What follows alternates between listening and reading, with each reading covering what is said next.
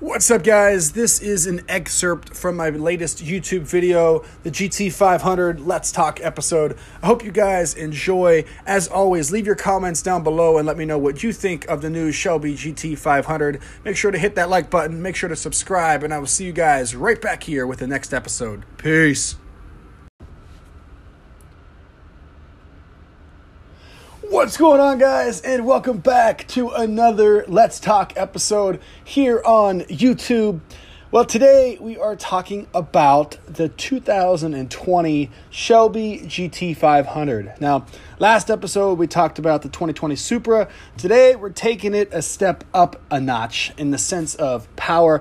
Very excited to be talking about the car. It was just revealed last week at the Detroit Auto Show. So let's jump right into everything that you need to know about the 2020 Ford GT500. So, starting out, we are going to discuss the biggest impact of them all. And that is that initially, when this car got leaked, we thought that the 2020 would come with a 10-speed automatic single clutch gearbox. However, Ford went balls to the wall, and I absolutely love it. So instead, they are going with a 7-speed dual clutch tranny from Tremec. Now, if you don't know the difference between a single clutch and a dual clutch, with a single clutch transmission, you lose the ability to shift instantaneously like you would, say, per a manual. When you hit the flap, whatever you want to call it, the paddle shifter, it takes just a little bit of time before it actually upshifts or downshifts. Now, with a dual clutch, it will shift instantaneously, which is absolutely awesome. Ford claims that it shifts in under 100 milliseconds, which is absolutely insane. Now, you might say, well, Zane, you just talked about the Supra not being an automatic, so why are you okay with the Ford being an automatic? Well, yes, I want a manual option because I love driving a manual car. But at the end of the day, this car is designed for the track. This car is designed for straight speed. The Supra is not. The Supra is designed to be a street car. So that is the difference between this car, and that is why I am completely okay with Ford going with this option, and I am not upset with it at all. Huge surprise to people, including myself, and so far the results and the talk on it has been extremely positive, so super happy about that. Under the hood, you have a 5.2-liter V8, which is not naturally aspirated. It actually has accompanied with it a 2.6-liter Eaton supercharger with 12 pounds of boost. Well, I shouldn't say with, but coming with the supercharger is 12 pounds of boost. And it actually has forged internals, which is awesome because it's going to allow the motor to really withstand all the power that is being put to it. That's another huge move by Ford, and it's much appreciated. So great job on that as well, Ford Performance. The one downside to the car so far that people have been talking about, and I myself think, is it's 3,900 pounds, which that is quite a lot of weight for a track car. A little bit more than, you would want, but what can you do? You got to have some weight to the car. So 3,900 is a little bit more, but it is what it is. And when I say track car, this car is not specifically designed for the track straight out, like you can drive it on the streets, just clarifying that. But most people who are going to take this car or who are going to buy this car are going to have it on the track, at least in some point, and that's what Ford was going with. Now, going back to track car, the previous GT500 was mainly a drag car, mainly used for straight lines, and it was terrible on the track due to a solid rear axle. But with this year's build, they really changed it up, and they did something different. Like, when you talk about the Dodge Demon, the Hellcat, those are cars with insane horsepower numbers, but once again, they're built for a straight line. They're not built for cornering and built for maneuverability. Well, Ford designed this car specifically for maneuverability, which is awesome. And once again, Ford has killed it on this build, I will say. The more research that I've done on it, I've been extremely impressed with the way that Ford has done it. Ford has designed this car specifically to take a Hellcat on the strip, but yet also be able to take a Camaro ZL1 1LE on the track. So definitely a nice thing there. So Ford is offering a few aero configurations for this car as well. If you get a handling package, it brings a gurney flap for the rear wing, while the carbon fiber track package adds two-way adjustable wing, similar to that used on the GT4 race car. And the hood vent is the largest of any Ford ever. Now, there's also an aluminum rain tray underneath that, and when removed, reduces further underhood pressure. So Ford really went all out to go give you the ultimate track build with that carbon fiber package.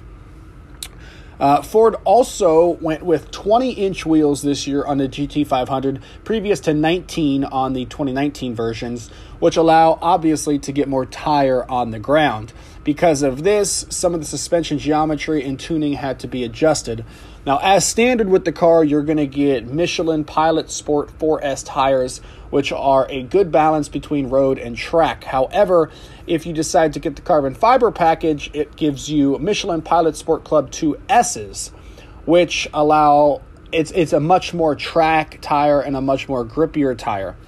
Along with the carbon fiber package comes the carbon fiber wheels. Now, that is a huge weight topic right there, because Ford going from a 19-inch to a 20-inch, obviously you're like, well, what about the added weight? And, that's not that much weight, but when it comes to a track, that differentiates a lot. Well, with the carbon fiber package, you now get carbon fiber wheels, which I think is extremely cool and extremely smart, and it also allows you to cut that extra weight out of the out of the wheel. So definitely another plus there for Ford.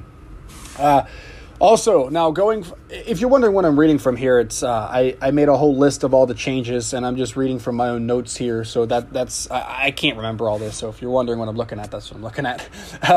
Also, in allowing to go for bigger wheels meant that Ford also can now fit bigger brakes.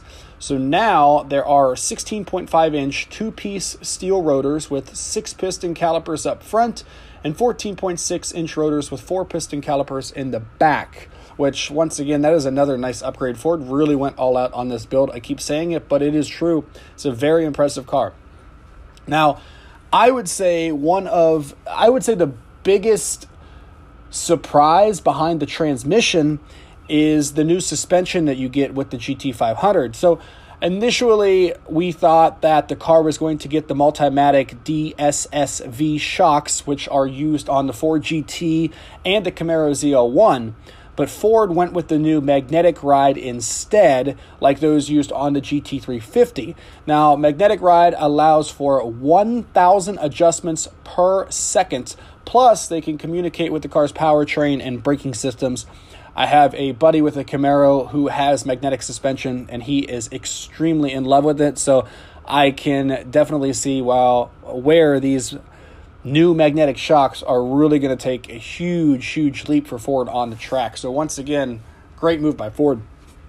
Now, overall, we do not know a lot about the GT500 yet. No official specs have truly been released, other than it's going to offer over 700 horsepower. My guess is in the 720, 730 range. It's going to have 0 to 60 runs in the mid 3 seconds, which I think 0 to 60 runs are overrated, but either way, that's still impressive. And it should be a sub 11 second quarter mile. But the one thing that we know for sure is the car is going to sound amazing. Now, talking about the looks of the car, it looks what you would expect. It looks like a Shelby, a Ford, but it looks great. I love the added flair to the GT500 is what separates it from that massive hood vent on the front to the big spoiler on the back, the massive carbon brakes. It's truly just a beautiful car. The quad exhaust out the back, it just looks a lot more aggressive than the base models, as come per expected, obviously, and it looks great. But once again, it still looks like a Mustang, and that's kind of that's been my only drawback with Ford. Is there's really, like, you can see differences, but once again, it still looks like a Mustang. But what are you going to do? Lastly, the price, we're not 100% sure yet, but it's going to be listed between $75,000 and $80,000, which is honestly very impressive. If you look at the ZR1 of Corvette, you're looking at a car over $100,000 with roughly the same performance package levels. So you're getting a hell of a car for a very good price. 75-80K is not a lot for a car that produces this much horsepower with this much suspension, this much grip, a fully built track car. That's very, very, very impressive. So that's really all I have to say on this Let's Talk episode about the GT500. Initially, when I saw it released, I wasn't impressed with it. I thought it was just going to be another Ford. Doing some more research, I honestly fell in love with it. I think it's going to be a fantastic car. You're definitely going to get your money's worth, which I'm still sort of up in the air with the Supra. The Supra, $50,000 is not a lot for a Supra if you think about what you're going to get for it. But paying $50,000 for a stock Supra is kind of pricey. But obviously for $20,000 more, you can get an unreal track car. So I guess it just depends on what you like. You know, are you JDM? Are you muscle? I like everything, so that's just me. But either way, that is going to wrap it up for today's Let's Talk episode. Thank you guys so much for tuning in. I truly, truly appreciate it. As always, we are going to end it right here. Subscribe, hit that like button, peace out, and remember, you create your own story.